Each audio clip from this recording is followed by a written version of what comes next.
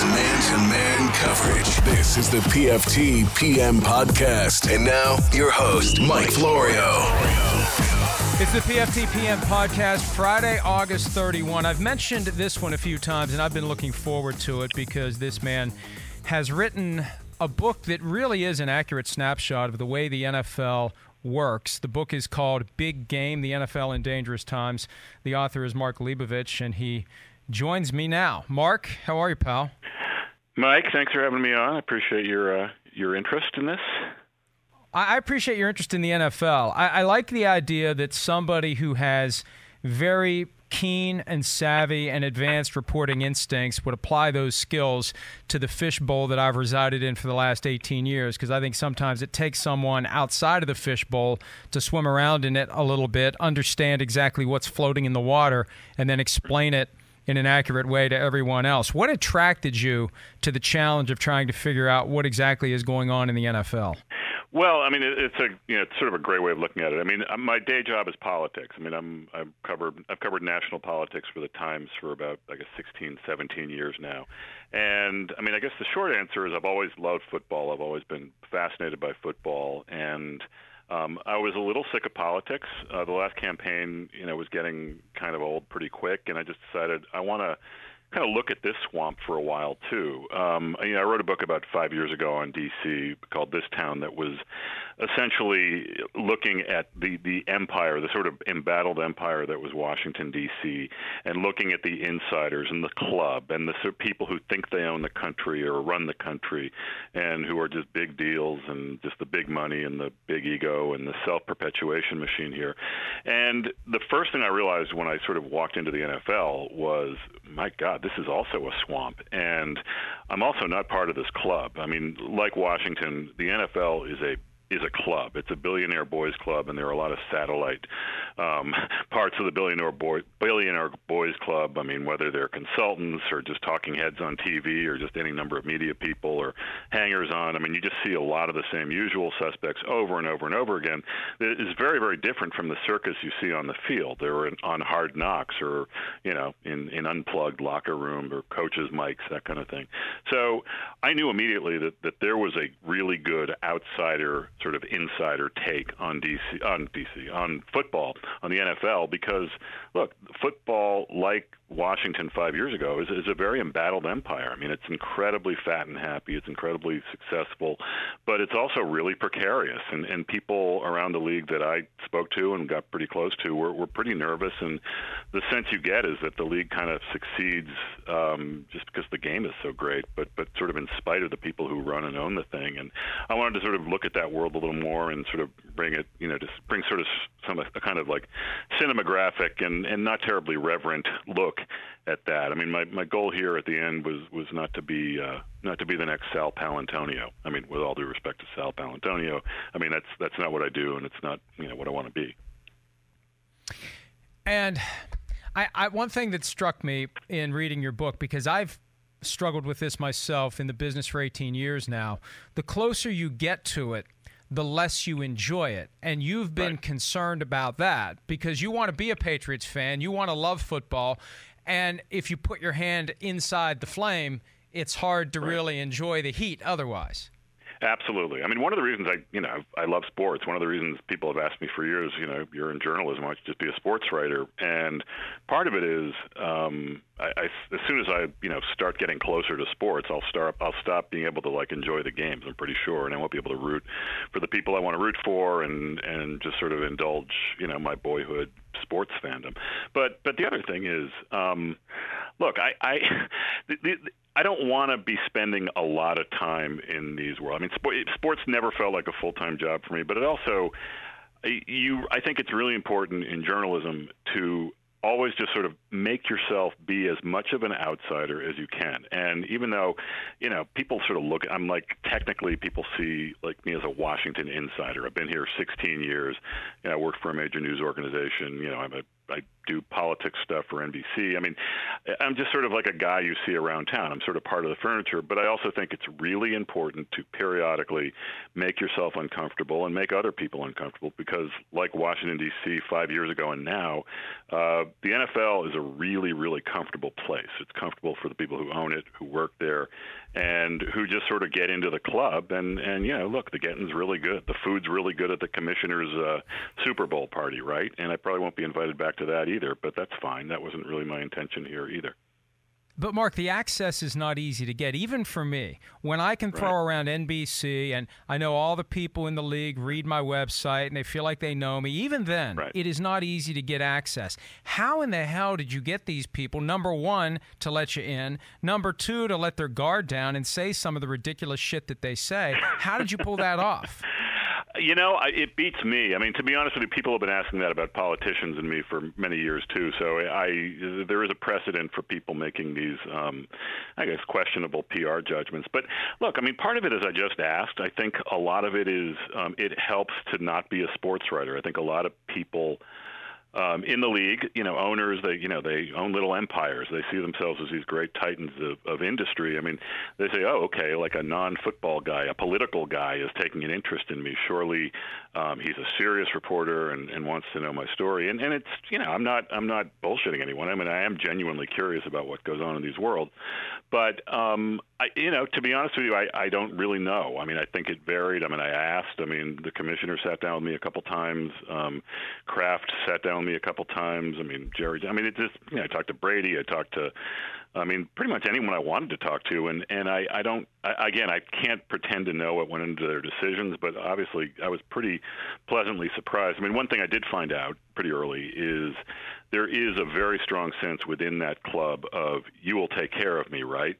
And, I don't know those unwritten rules. I mean, I know pretty simple journalism rules, which is if you talk to me and it's not explicitly off the record, it's going in the book or it's going in the newspaper column or it's going in, it's going on TV, whatever. I mean, that's pretty simple. And I think in some cases, with Robert Kraft, maybe he thought that because I grew up around there, I root for the Patriots, always have, and was very frontal about that. Maybe he thought that this was going to be a pro-Robert Kraft book. But, look, I don't know. I mean, I can't pretend to know what drives, like, the egos or the PR decisions of these folks. But, look, I was happy to get in the door.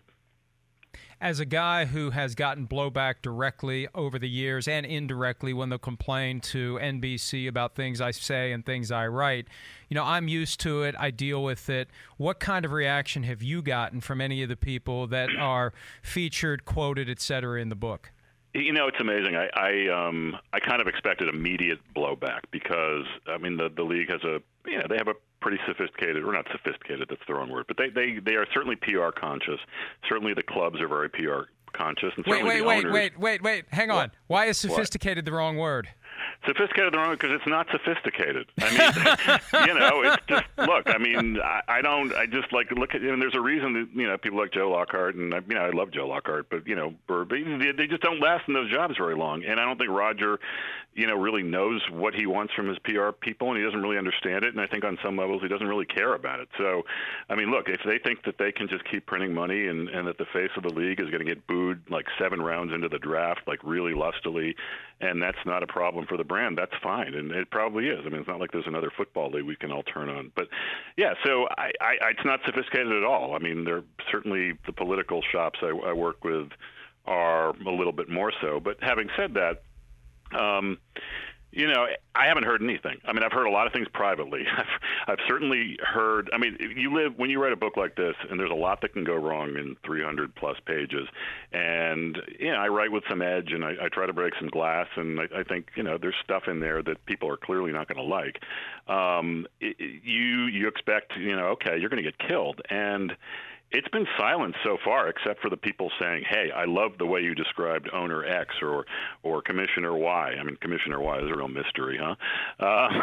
That narrows it down just a little bit. Yeah, it really narrows it down. No, I mean, look, there's been a lot of private support from people who shouldn't be talking to me and who are just sort of, appreciating what's in there. So that's the best kind of blowback. I mean, I don't know if they're all preparing these 30-page, or 30, these 300-page lawsuits that they're going to slap down all at once. But so far, nothing. And I think their calculus probably is any attention they give to it is just going to help sell the book. So you guys listening, you can help do the league's job or do my job for them, for me. I had somebody ask me about the book over the weekend, somebody at NBC, basically give me the 5-second summary, and I said it's exactly what anybody who's been in the business knows. It's just laid out there, and it's laid out there very skillfully, and it's an entertaining read. But there was nothing in there where I shook my head and said, this guy doesn't know what he's talking about. It's an accurate picture of what those of us in the business deal with all the time. And I think that's the best endorsement I can give. If people want to know exactly what goes on in a completely unvarnished and unfiltered way and an entertaining way, it's all in there, and it is an accurate picture of a league that somehow is wildly successful despite the various flaws and inadequacies of the people who run it. And self-inflicted problems. Well, first of all, thank you. I mean, that's exactly what you want to hear. I mean, one thing I did sort of realize a long time ago is when you go out on a trip, say with a politician or something, or when you're doing a political story, you go to a political debate, you come back and your editor or your desk mate or your spouse or whoever asks you, how was it? The stuff you tell them, the interesting stuff you tell them is quite often very, very different than what I'm going to be able to put in the paper. And you sort of listen to that. You got to always make sure you are aware of like what makes you laugh, what you found weird, what you found unusual. And look, I mean, a book is not a usual project. I mean, Jerry Jones, for whatever reason, had me drinking Johnny Walker Blue with him on his bus for 4 hours. I mean, Roger Goodell's wife, Jane, told me about the tattoos that the tattoo of the shield the commissioner has, which I think she was kidding about. And I later tried to fact check that with the commissioner himself, and he was very, very stern, and he said, I do not have any tattoos at all. So just so that's clear. I don't know. I mean, I do think that it's important to not tell an official story. And for better or for worse, there are a lot of, kind of eye-rolling official stories coming out of the league, both perpetrated by the league itself and also perpetrated by the valued broadcast or media partners that, the league is in business with, or with people who have been covering the league for a while who obviously, are part of this world. So I'm not encumbered by any of that. And, hopefully I was able to write in a more free and maybe edgy way. Well, and I'm glad I have access to you because you are a real journalist, and I've never pretended to be one, and Chris Mortensen confirmed that for you at page 42 of the book. And look, I've learned a thing or two about journalism on the fly, kind of like how Jerry Jones has learned a thing or two about being a GM on the fly. Not that that's the best example, right? But here's exactly. one thing, you've been doing it a while. Yeah. Well, and that's the thing. If you do any job long enough, don't you eventually get better at it? I mean, 30 years of doing a job you're completely unqualified for, at some point you develop some basic qualifications. So I'm 12 years behind him. I've been doing this 18 years with no qualifications. So at some point I'm going to pick something up. But the one thing that astounds me about media generally as it relates to sports, the idea that the sports leagues and the teams hire their own journalists, pay their own journalists to cover them, and I think I'm the only one inside the fishbowl that ever says there's something wrong with this. From outside the fishbowl, tell me if it's kosher in your view for someone getting a paycheck signed by Roger Goodell. I can hear the complaints coming in already from the people who work for NFL Network. You're getting a paycheck signed by Roger Goodell, and you're covering the NFL. Is that kosher journalistically? I mean, I think it's a different definition of journalistically. I mean, there's no question, right? I mean, it's just. I mean, I guess it is a form of journalism that you go to work and you're putting something on TV every day, and maybe you can sort of get halfway up to the ceiling and before you get sort of slapped down by the league saying you don't want to say too much about this DWI or something like that. But no, I mean the league. Or all the clubs, for instance, they own media outlets. And, unfortunately, print journalism especially, it's not a terribly healthy industry. And a lot of people who are very good journalists get, they don't have anywhere to go. So all of a sudden they're working for, Lions.com or Bears.com or Patriots.com or whatever, or NFL Network. And it's a whole different set of sort of journalistic assumptions. But at the same time, I mean, look, I mean, I hate to pick on ESPN, but I mean, you get this new head of ESPN comes in. He said last week, something like, my number one priority is to make nice to the NFL, essentially. Like, I want to repair our relationship with the NFL. Now, they have a zillion-dollar contract between the two of them. Very, very important relationship. And if I'm a serious investigative reporter like a Seth Wickersham or a Don Van Natta or a Steve Fainer, who have done some really good stories for them over the years, and, I know them all. They're really impressive journalists. I mean, if my boss is saying this, my new boss is saying that, I am totally bummed out. I mean, I don't know if he didn't really know any better, didn't really quite know what he was saying. But, I mean, forget the NFL Network. I mean, ESPN is a news organization, or at least I thought it was, or at least when I'm watching it, I do want there to be a critical distance so that this work can get done. And again, though, it does give you a sense of how the NFL is in the heads of a lot of these media executives who theoretically are overseeing journalists, and you would think that they would have journalistic impulses. And I have to give, at this juncture of the discussion, my bosses at NBC credit because, I'm trying to keep employed. Absolutely. But they never tell me what I can or can't say on my website. Now, it's different. When I'm on their air, look, I'm going to run anything by them that I may say on NBC. And on NBCSN to a certain extent, I know there's a line I can't cross on our weekday morning program. But on PFT, it's in my contract. It's been there since day one. I have full control. Right. I can say whatever I want. Now, there are certain lines you don't want to cross just because it does become too inflammatory and you wouldn't cross that line anyway. But NBC has always been very good to me about letting me say my piece, and they manage the relationship with the NFL no matter how pissed off the NFL gets. And they get very pissed off when I point out that their in-house reporters have a journalistic conflict of interest that is inherent and irrectifiable. But anyway, I gotta throw that out there, because we all have masters that we serve. So thank you, NBC, for letting me do my job. Yes, and actually, I would say the same thing, because that's one of the reasons I like reading you. I mean, and it's true, and there are a lot of different ways to do a job like that. I mean, I am always going to err on the side of hopefully journalistic freedom that's as full as possible. One issue that you delve into in the book is the concept of nuggets and how multiple reporters have become the real-time replacement for the transactions column that used to be on the inside of the front cover of the sports page, where you could look down and see who got cut, who got placed on injured reserve, who got traded, etc. And Jay Glazer, I don't know if you know Jay from Fox, his attitude is that's not journalism. Journalism is finding out things they don't want us to know. Is that a fair assessment of these so-and-so got cut, so-and-so got signed, when the official announcement typically comes 5 minutes later after someone breaks the news on Twitter? Yeah, it's a different form of journalism, and it's just journalism for speed, right? I mean, again, you're not breaking news that will not be broken time, but in 5 minutes time. But to me, the most satisfying journalism, both to read and hopefully to produce, is something that is going to be lasting and something that wouldn't come to light otherwise, whether it's observational or just a kind of a set of facts that people don't want you to know. So, look, I will say though that there is a huge market for nuggets, and I'm a consumer of it also. I mean, I don't play fantasy, but if Adam Schefter is going to break a story about how Tom Brady's out for the year with some injury, and we would know it soon enough. But damn right, I'm going to be reading whatever he writes or tweets or whatever. So there's certainly a market for it, and there's certainly a huge market for it in the fantasy world. So I don't doubt that they're wasting time and that the networks are not smart for devoting resources to it. But no, I would sort of probably be more biased towards the Glazer view here.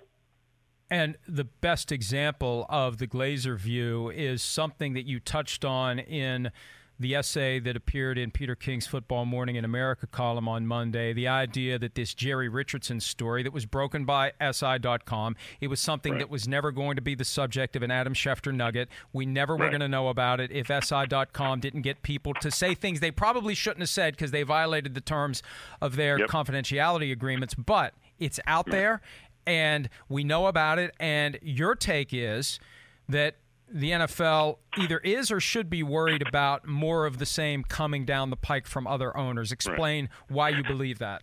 Well, first of all, it is. I mean, they are worried about it. I mean, I've heard a lot of them talk about it. And not only have I heard a lot of them talk about it, and this is where it gets a little, you get a window into how cutthroat this world is and how resentful some of these relationships are.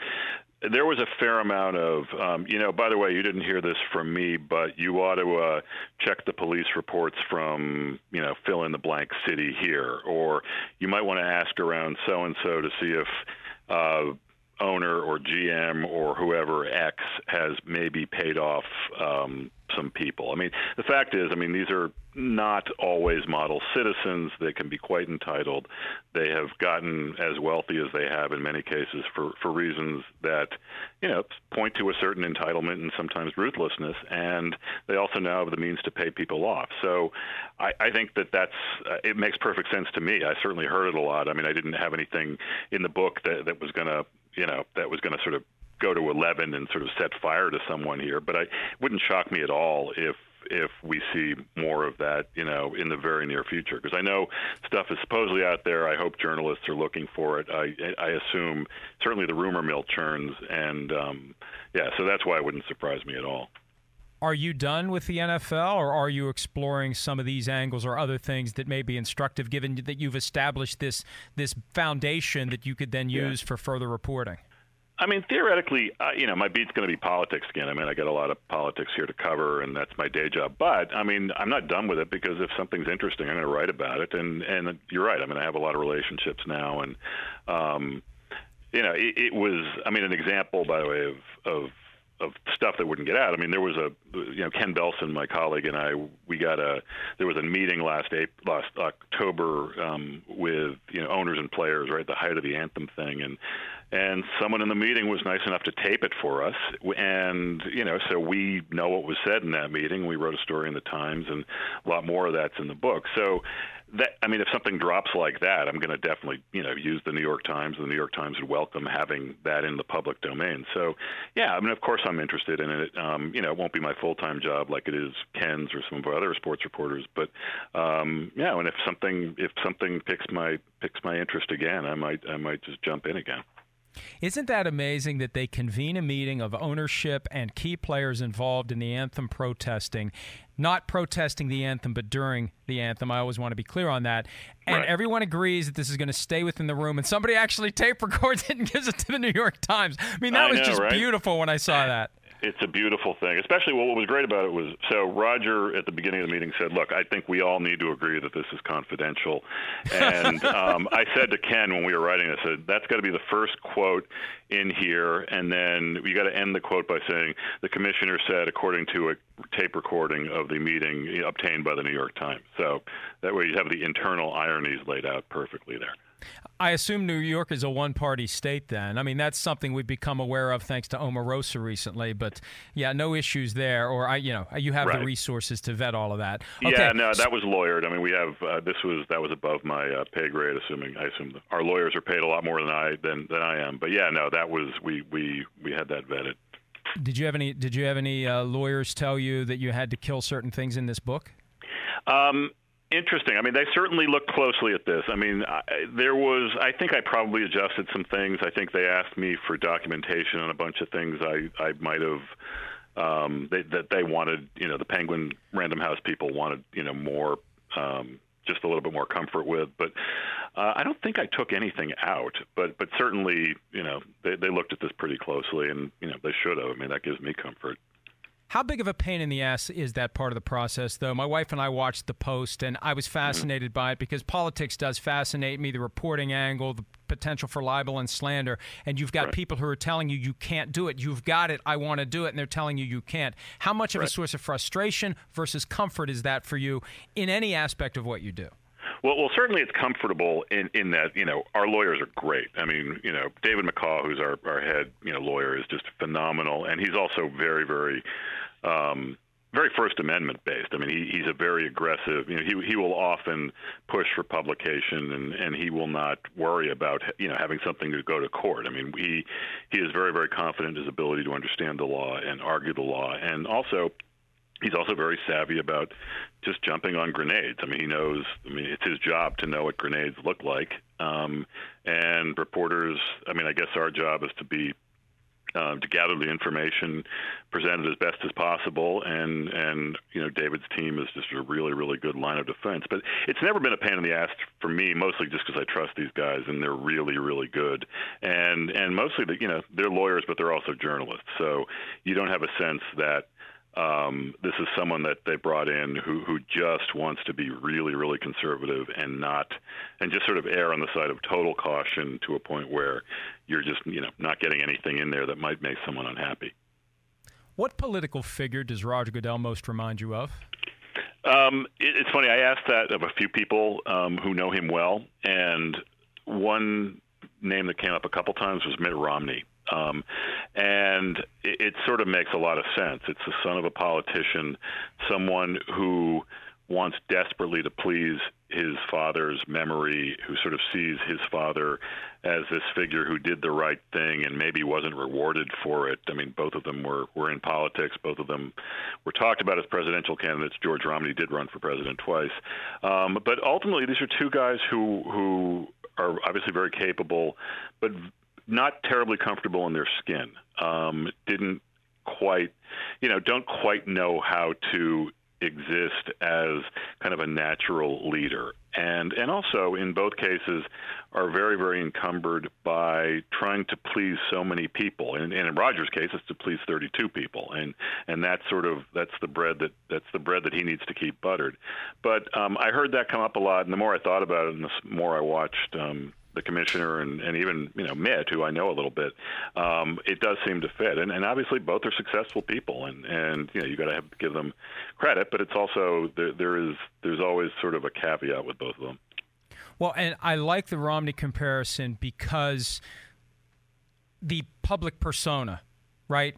What we see when it's time to speak at a press conference, that stilted and maybe not fully comfortable, and I know Roger's different when you get away from that, but I think that just that way and that demeanor. I have one that I want to run by you, and don't be kind to me about this. Tell me if you think it's a bunch of shit. Yeah. I look at, and I think of this more as a management style. I see George W. Bush, because this is a guy who loves to be surrounded by people who will tell him what he wants to hear. And I think a lot of politicians are that way. But he was commissioner when Bush was president, and I just kind of noticed that early on, that there's this tendency to want people there who will tell him what he wants to hear and who are non-threatening so he can run the show the way he wants, and he never has anyone telling him no. Here's where I would disagree with you on that. George W. Bush had I thought Dick it was Cheney. onto something. No, there's a lot there, but he had Cheney. Cheney was a strong number two, a strong vice president. I mean, one of the things Goodell has done over the years is, yes, he's kept a lot of the same people around, but none of them are seen as potential replacements. He's one of these people who I don't know if it's insecurity or just doesn't like being challenged or what. He has never had someone around him who is so powerful, charismatic, someone who can really carry a room, who people would look to naturally as, all right, that's the next commissioner. That all makes sense. I mean, it wasn't Todd Leiweke. It's probably not Troy Vincent. And look, I think Joe Brown, the former VP of Communications, had an expression of like sort of younger whippersnapper types who he thinks who think they're going to be the next commissioner. He goes, oh yeah, that guy thinks he's going to be the next commissioner.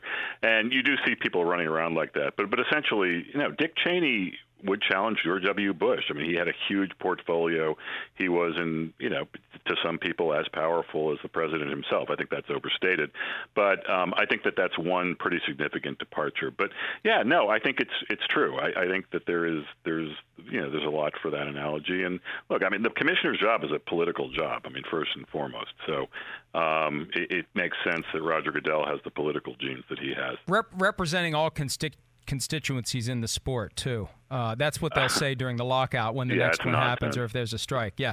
Right. Okay. Who do you think the next commissioner will be? And give me a name or two of people you've encountered that you think would be good commissioners. Not that this one's bad. I'm just saying, at some point they're going to want to have a good one to replace this one. Wow. Okay. God, I should just refuse to answer this, but I'm not going to, because we're just shooting the breeze here. I think Barack Obama was asked if he'd be interested, and he immediately went to the pay. He said, "Do you believe Roger Goodell is paid $45 million a year?" And that's just amazing to me. Look, I mean, you hear Condi Rice.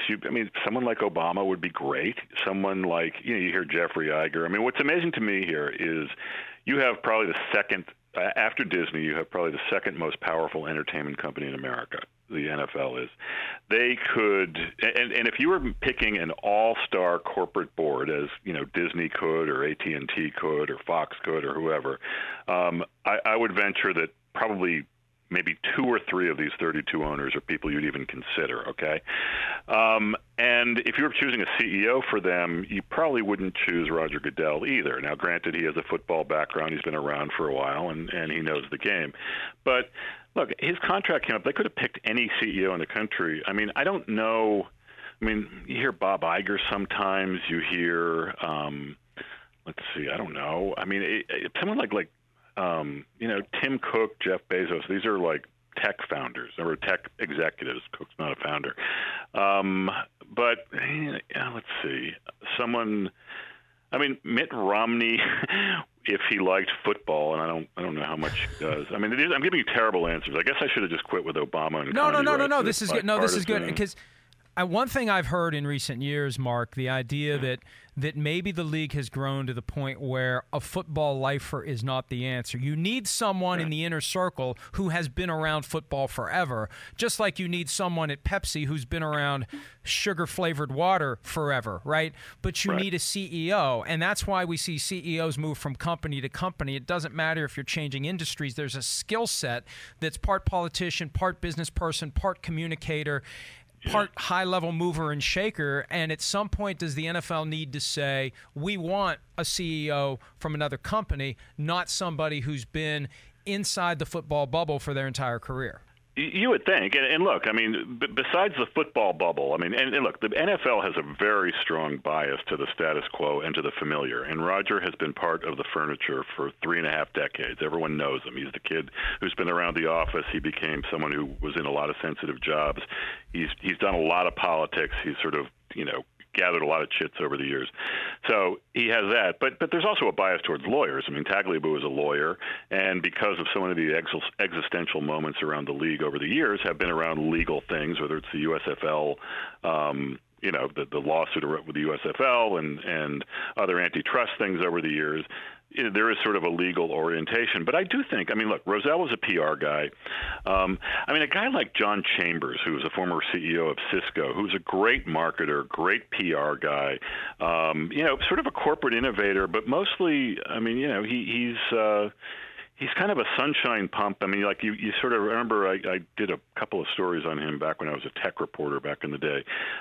You get a sense that the guy could really make people around him want to feel good and sort of look around corners, and someone like that would be good. But no, I don't think football. I don't think like being around the league office or even on a sideline or something like that is a great recipe. Having said that, some of the most impressive figures around the league that I met are executives at the clubs. A guy like Jonathan Kraft or Rich McKay or of Atlanta or Kevin Demoff of the Rams.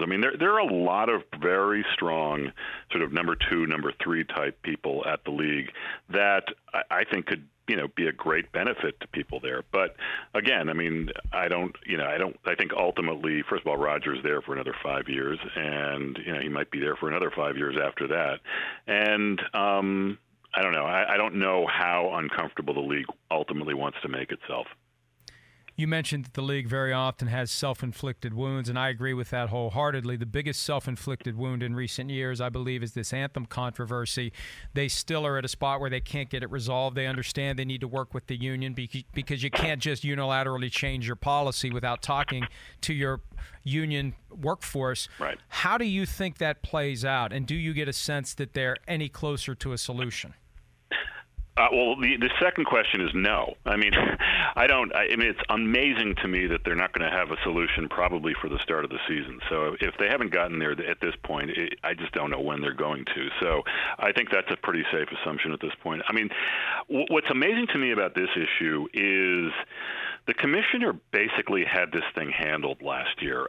Yes, it was a noisy and very stressful season, and Trump piped up, and no one, it was a very, very unsettling thing, obviously, and it hurt the numbers for a while.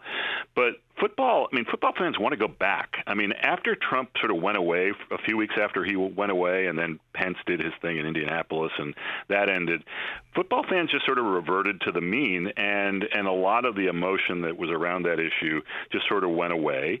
And, Trump sort of moved on to something else. And by the end of the year, the numbers were basically climbing up to where they were before. Really good playoffs, really good Super Bowl. I mean, the ratings were a little down, but it might not have been. There might have been a lot of factors there. And if you talk to people, and I did that at that point, players even, owners, it seemed like Goodell kind of did the right thing there. He didn't sort of do a knee-jerk, like, okay, you must stand for the anthem thing, which would have been bowing to pressure from Jerry Jones or Dan Snyder or President Trump. And he just sort of wrote it out, which is sort of what you have to do, because, Trump has a pretty shallow shelf life when he does these things. I mean, yes, it's a spasm, but he can only go to that well so many times. For some reason, and I have no idea why he did this in May, the commissioner and I don't think a majority of owners, but a critical mass of owners said, hey, by the way, if you want protest, stay in the locker room, and that's the new rule. And they announced that, and I talked to about 3 or 4 people at the league who knew immediately that was a colossal mistake. I think they knew it was a disaster, like almost as soon as that came out. And, sure enough, they flip-flopped on it a few weeks later. But they pissed off a whole lot of players. Everybody. They pissed off a whole lot of fans. A lot of owners had no idea this was coming, despite this being an owner-driven thing. The union certainly was upset. And, now you have so many layers of mess that, look, if you had taken the same approach this year, and Trump's going to pipe up, and, he loves the issue, and it's the midterms, and it's not like he has any big legislative accomplishments coming down the pike. I mean, this is something but you just got to ride it out. And eventually people are just going to, people are going to have their views, and people are going to react, and then they're going to go watch football. I mean, that was sort of the way to go, and for whatever reason, they just decided to self-inflict another huge, huge headache on themselves. Josh Norman, who plays cornerback for the team you love to hate because you're an awful person who roots against the team in the town you happen to live in. I kind of like that because I'm kind of the same way. But, yes. But nevertheless, I digress. The Redskins make it very easy. I'll give you that much. I can't imagine being a fan of that team. I just can't imagine it. And I'm astounded that the name has not changed. I know you touch on that in your book. You mentioned it in the essay you wrote for Peter's column. I say at some point in the next 50 years it's going to change, but maybe politically right now that's the last thing anyone's going to get to. But Norman thinks that they just need to ride this out, that Trump's going to be gone and the anthem issue goes away. My position is Trump discovered political plutonium by accident, and this thing's never going away. This is going to be a red state, blue state construct that someone's always going to be resorting to and pressing that button until players have agreed and universally comply with an understanding that they will be on the sideline and stand for the anthem. It could. I mean, look, I'll say this. I mean, football never should have been a red state, blue state thing. I mean, Trump can play to a base. I mean, we're talking, 35% of the population, maybe something like that. I mean, that's what he does. He's just, all right, base this, base that. Football needs everybody, basically. I mean, if they want to make their numbers, if they want to grow the way they want to grow, they need men, women, Democrats, Republicans, blacks, whites, Hispanics. I mean, they can't just say, all right, we're just going to, make sure Trump's base is happy. I mean, they can't be doing that. But having said that, Trump but they are. They are. That is exactly right. And not only that, but I mean, it's just, yes, you need to ride it out, but at the same time, you can ride it out by doing the right thing. I mean, Roger Goodell, do you know how much credit he would get inside the league, and probably, among a much higher percentage of the country than he certainly has now, if he were just to sort of defend the league against the President of the United States, basically said, hey, Mr. President, leave football alone. We love football. We love America. We love the troops. Our players are some of the greatest people you will ever meet. Just leave us alone. How dare you pick on our industry? We're going to be fine, and maybe go pay attention to your day job. Something like that. I mean, like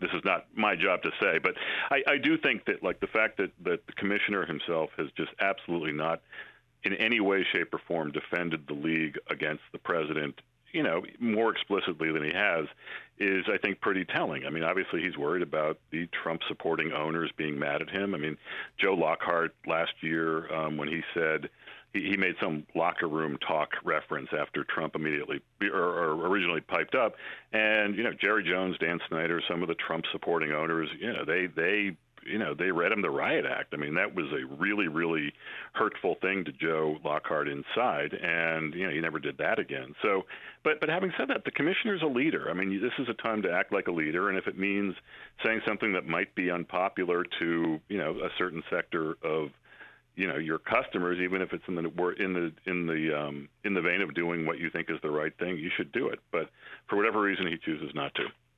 You make a great point, because my experience has been the NFL will fight all enemies, real and perceived, and they will not relent. And they will fight you economically. They will fight you legally. They will fight you from a PR standpoint. And for whatever reason, they run scared when it comes to the president. And of all presidents, the one that they consistently rejected from the membership is the one that they're afraid of. I mean, do they think that tanks are going to roll on 345 Park Avenue? I don't understand why they won't stand up to him.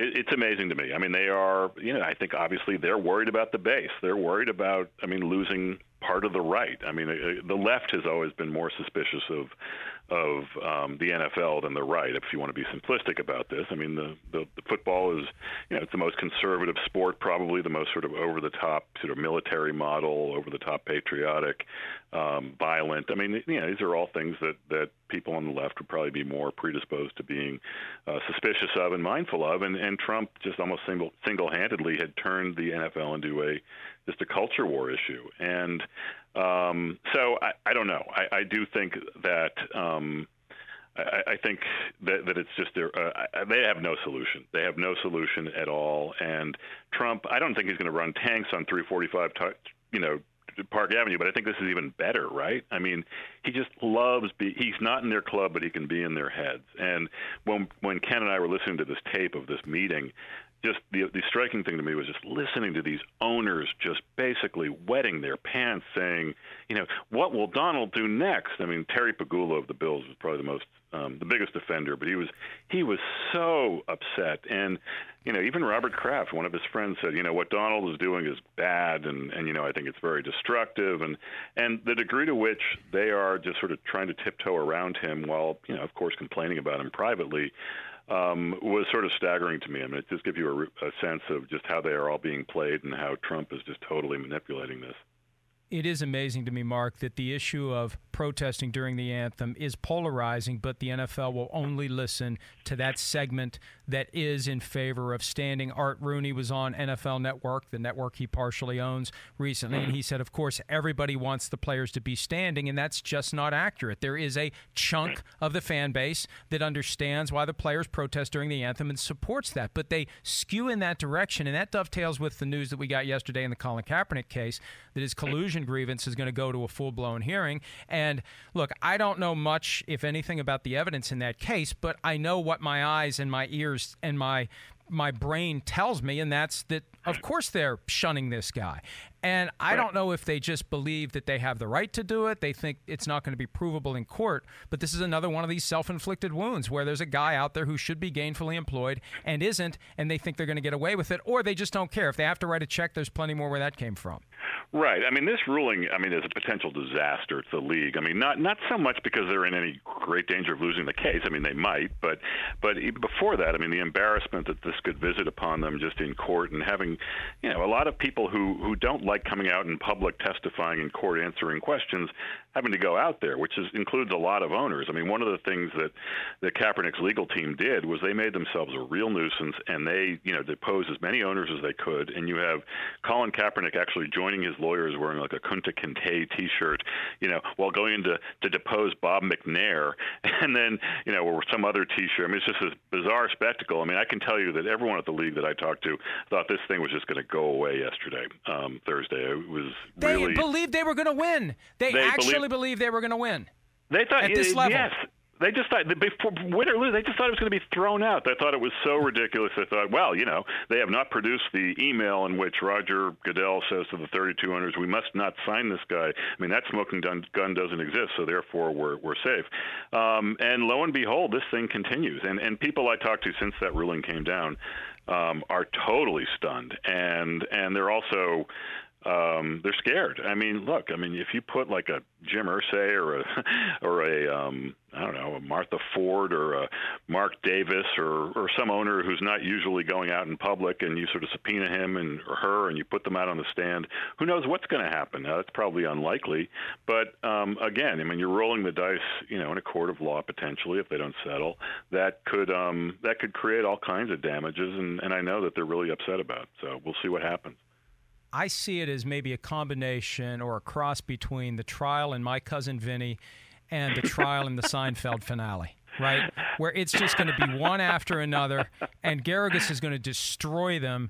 And I think that's why, I tried to understand why they did this, because typically you file a motion for summary judgment because you don't want to put a case in front of a jury, because a jury is going to make its decisions on all sorts of things other than the law as applied to the facts, or the facts as applied to the law. In this case, it seemed like a waste of time because you still have Stephen Burbank who's going to rule on this anyway. But I think they're trying to knock it out because they don't want this parade of, oh my God, I can't believe we have to put this person on the witness stand and sit through that. And who knows how that's all going to unfold once people get up there and they start saying whatever they may say. I know, right? No, again, just getting the window into that meeting and hearing how these people speak, I mean, it's just like, wow, no wonder they don't go out in public. No wonder we never hear from, owner X or Y. But no, it's true. I mean, I wonder if the NFL Network will broadcast that live. Probably not, right? No, I have a feeling that one's not going to make it. And here's what's disappointing.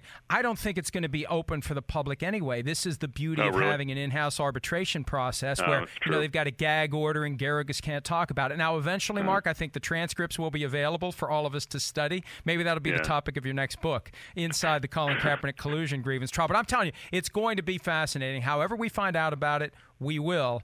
And we'll see how that plays out. Let me ask you a few more quick questions before I let you go, because your Patriots fandom is piquing my interest. Do you think Tom Brady is going to finish his career in New England? I would have said definitely 2 years ago. Now I'd say it's probably 50-50. I mean, I know that he wouldn't care. I mean, he's pretty done with that whole thing. I mean, he doesn't have anywhere to go, and he loves playing football, and he plays football very well still at a high level. But no, I mean, his differences with Belichick that came out last year, and the strains he's had with Kraft are very, very real. And I think that last year especially took a real toll on him. And Seth Wickersham of ESPN laid it out pretty well, and he got killed around New England. But I think from what I could tell, that story that laid out this tension pretty well, I thought was largely accurate. And so I'd say 50-50. Now, I made an observation on Twitter earlier today that flowed from something that occurred to me during my radio program about how the Patriots have consistently underpaid Tom Brady. They're now underpaying Rob Gronkowski. When you consider, and this goes all the way back to Teddy Bruschi in the early days, cutting his own deal, doing a bad deal, they have enjoyed a nucleus of guys who will consistently take less. And when you consider that they've had Brady for 18 years, shouldn't they have 10 trophies instead of 5? Oh, no, I'll take 5. Hey, I grew up watching the Patriots. They were terrible. But no, shouldn't you they can't have 10 trophies. No, no. They shouldn't. You I'm not want going to say 10. I want 10, but I'm not going to use the word should. I will take. I mean, the most annoying thing about Patriots fans, and I'm fully aware, and there's a lot that's annoying about Patriots fans. Don't think I don't know that, and I probably am. I'm an offender here, but it's when we lapse into the self-pity mode, like, oh, how could we not have gotten 10 Super Bowls and we only have 5, or oh, they ain't us, or they hate us because they ain't us. No, but I have zero. I mean, I'm greedy because I want to win this year, but no, I don't feel like we should have won 10. So yeah, I'm going to disagree with you there, Mike. One thing we agree on completely is what a sham Deflategate was. I love how you consistently resisted the temptation to relitigate it. Like you were apologizing for even bringing it up in the book. But I agree with you. They decided on an outcome. They had no idea that air pressure, God forbid, who knows that air pressure may reduce inside of a rubber bladder when you're outside in the elements in January. And they locked into a narrative, and they wanted to prove the Patriots guilty. And they went out and hired a guy who was going to give them what they wanted. And Ted Wells gave them what they wanted. And what an embarrassment that ultimately was for the league. And even to this day, I think it's a stain on the commissioner, it's a stain on the league office, and I don't know how much of a stain it is on the Patriots, because I think the conclusion should have been that the evidence is inconclusive. At best. I mean, I think at worst, this is maybe a parking ticket.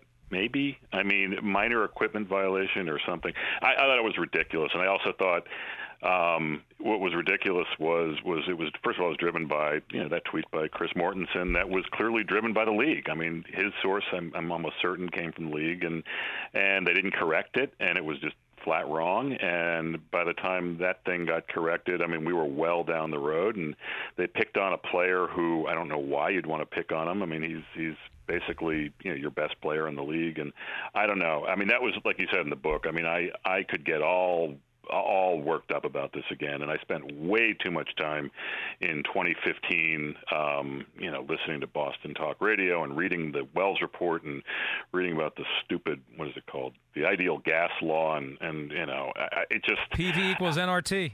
Yeah, I'll never get that time back. And then I started writing about it. And I was like, wait a minute, if I write more about it, I'm going to lose more time. And I could probably definitely lose some readers because, I mean, it's funny because in that moment, and, I read everything at that moment. I read your stuff. I mean, I thought that was a perfect object lesson in why the league is, I wouldn't say corrupt, but why the league just is a machine that sort of bends its will, sometimes at the expense of owners, of players, of franchises.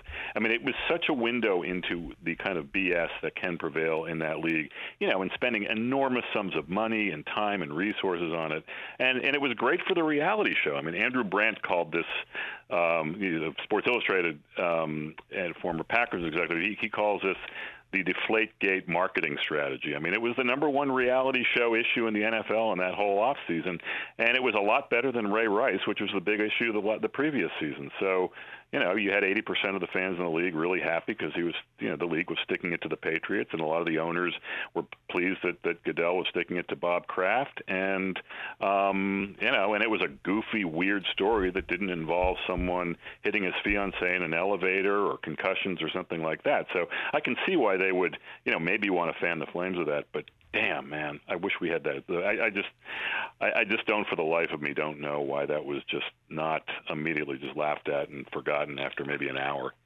My wife, Mark, put it best. Like the first day this all came up and I'm scurrying around to figure out what's happening. She's like, wait, explain this to me. What's going on? I said, well, the Patriots had less air in their footballs. Well, why would they do that? She asked me. I said, well, because apparently it makes it, easier to grip the football. And if it's easier to grip the football, it's easier to throw the football. And she's just like, well, isn't that what they want?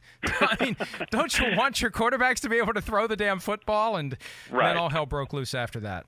Absolutely. And you know what, by the way, and I will say this. I mean, Tom Brady, there's a certain amount of the population right now, especially people who don't follow the game closely or who just want to troll New England fans, and I don't blame them for wanting to troll New England fans, who will just immediately, you hear Brady say, oh, cheater. It's just like cheater. And look, that's just fans trolling each other. But it's a bad rap to walk around when you have an otherwise sort of unblemished and just great career. So, look, as a Pats fan and as a Brady fan, I do take some offense, but I'm not going to get worked up about it. Well, and to bring it back around to the fact that these owners all have their own agenda, their desire, their rivalries, etc. This all happens because when an owner calls a coach in and says, why in the hell can't you beat the Patriots? It's easier to say they cheat than it is to say we suck. They're just better than us. So it perpetuates this idea that they're always up to something. I think absolutely. No, it's a nice excuse. Look, I guess I don't blame people, but and I don't doubt, by the way, that there is some justifiable complaint about how they do business, but look, I'm on the right side of it because that's the team I root for, and that's about as complicated as I'm going to get on this subject. Well, Mark, I could keep going for another hour. It's fascinating to talk football with somebody who understands how it works, and there is plenty more out there for folks who are interested in Mark's perspective on the NFL. The book is Big Game. Avoid page 308, please.